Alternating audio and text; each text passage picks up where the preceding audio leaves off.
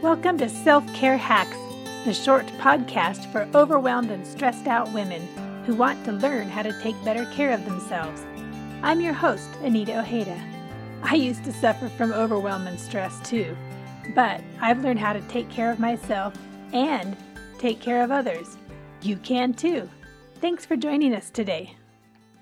If you're new to the Self-Care Hacks podcast, you might not realize that I'm a person of faith, but I am, and I hope today's story will help you understand why. I'm back in the hospital. Pedro's voice came over the cell phone in the middle of a team parents meeting at our daughter's gymnastics class. His voice sounded worse, whether from the paralysis caused by cancer or because his condition had worsened. I didn't know. I breathed in deeply and gripped the phone as I jumped into crisis mode and hurried to the lobby. For the past week, he'd been at his brother's house waiting for his next round of chemo in California. Doctor says we haven't killed it. Dizziness from the cancer. What are our choices? More chemo. Pedro's voice sounded so discouraged. Might not work. Or more radiation. This time his voice broke. What happens if you get more radiation? I struggled to sound strong, to not break down. Doctor says I'd have Alzheimer's memory. I can be there by 3 o'clock tomorrow, I assured him. We don't have to decide right now, do we? No, be here soon. Somehow I made it through the rest of the parents' meeting. I made it through tucking our girls into bed and explaining that I had to go help Daddy in San Francisco the next day. Afterwards, I went to my school to hold auditions for the senior play. A week of prayer meeting had just ended, and the principal and our pastor stood in the lobby of the chapel. When I explained about the situation, I finally broke down. The enormity of the decision seemed too much to bear. How could Pedro teach if he had the memory of an Alzheimer's patient? How could he continue being a daddy to our girls if he might not even remember their names from day to day? We stepped into the copy room, and the pastor and principal prayed for me and for Pedro and for the decision we had to make. I knew God had control of the situation. My faith had remained stout throughout the entire ordeal of cancer. So far. I kept busy until late into the night, creating sub-plans and deciding who would have what part in the play. My early morning flight took off, and I felt grateful that the seats next to me held no passengers. I had time to think. Someone had left a copy of Catherine Marshall's book, Adventures in Prayer, in the patient library at UCSF. During my last stay there, I'd picked it up and started to read. I pulled the book out of my backpack and opened it to the place where I had left off. The chapter title seemed to mock me. The Prayer of Relinquishment. Oh, I'd given up so much for this cancer. I'd given up my normal life and lived like a nomad. Never in one spot for more than a week or two. I camped out in Pedro's hospital room, our office at home, and random hotels. Even his doctors and interns changed every 2 weeks. I often found myself on an airplane, like today, with nothing more than my computer and a few pairs of clean underwear, and no idea as to where I'd spend the night. I'd learned to shift for myself in the big city and in the big hospital. I'd given up being shy about asking for help, and I'd given up taking a shower at the same time every day, or even taking a shower. Time with our girls seemed like a distant dream. I'd given up regular meals, regular exercise, and regular sleep. Could I relinquish anything else? I gave myself a mental shake and settled down to read the chapter. It would take my mind off the decision that waited like a dark abyss. Intellectually, I knew and acknowledged God's presence and control, but as I read, I realized that while I may have given him control of the situation, I'd never relinquished the desires of my heart. More than anything, I wanted the pre-cancer Pedro back. I wanted my partner, my best friend, and the father of our children. I didn't want to make all the decisions on my own. I wanted Pedro to help me and to grow old with me. Praying for healing came easily. God had answered prayers over and over again as Pedro reached each new precipice. But admitting to God that I hadn't relinquished the deepest desire of my heart, not so easy. But the time had come. I bowed my head and started writing furiously in my prayer journal. In it, I confessed that I'd held on to my dreams rather than holding on to God.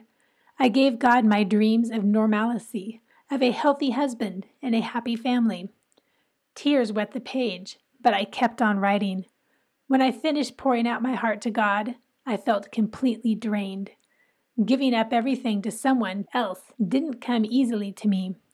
I closed my eyes and slumped back in the seat, hearing the roar of the plane's engines for the first time. I'd taken a leap of faith as surely as if I'd jumped out of the airplane without a parachute. Like an uncertain child, a thought popped into my mind. Will everything be okay? This time, I wasn't telling God what everything should be. I opened my eyes and looked out of the window. There, below me, 2 rivers met and joined, forming a giant Y. Coincidence? Probably. I turned a watery smile towards the flight attendant as she handed me a snack. She looked at me with concern. On a small airplane with lots of empty seats, a sniffling passenger can't go unnoticed. I must look awful, I thought as I turned to the window again, hoping to catch my reflection and assess the damage. Instead, the view outside caught my eye. A long country road stretched across the flat terrain. At 3 even intervals, smaller roads joined the larger road, forming a perfect E. Coincidence? Maybe. The pilot announced our position and informed us we could see Mount Rainier on the left. I looked out the window again, but the mountain didn't catch my eye. A large river flowed through an incredibly green valley. The trees growing alongside the river framed the perfect S the river made before it disappeared into a darker forest of evergreens. Coincidence? Most certainly not. Sometimes God has to spell things out. This time I got the message. Yes, everything would be okay. And this time I knew that everything would include God with me, no matter what. God's spelling lesson took place in 2002. Ever since then, when I start to fret about the future and worry about the present, He gently reminds me how to spell. The current crisis could easily spiral me into a dark tunnel of worry about money, health, and the future. But I don't. Instead, I practice these 3 disciplines.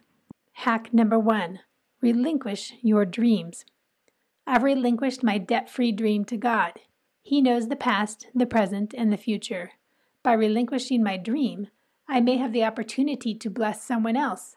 I challenge you to lay it all before God and then give it all up to Him. God wants you to relinquish everything to Him. In exchange, He promises that everything will turn out okay. And you no longer have to orchestrate the okay. And that takes a huge burden off your shoulders. Hack number 2. Draw close to God. James tells us in James 4:8 that if we come close to God, He will come close to us. Take care of yourself by making time with God a priority. Get up earlier if you have to, but schedule in your time with God and ask Him to show you how to draw nearer. Hack number 3, resist the overwhelm. The liar wants us to believe that we can't do all we need to do. He loves to point out our inadequacies and whisper words of self-doubt into our hearts. Resist. Say it out loud.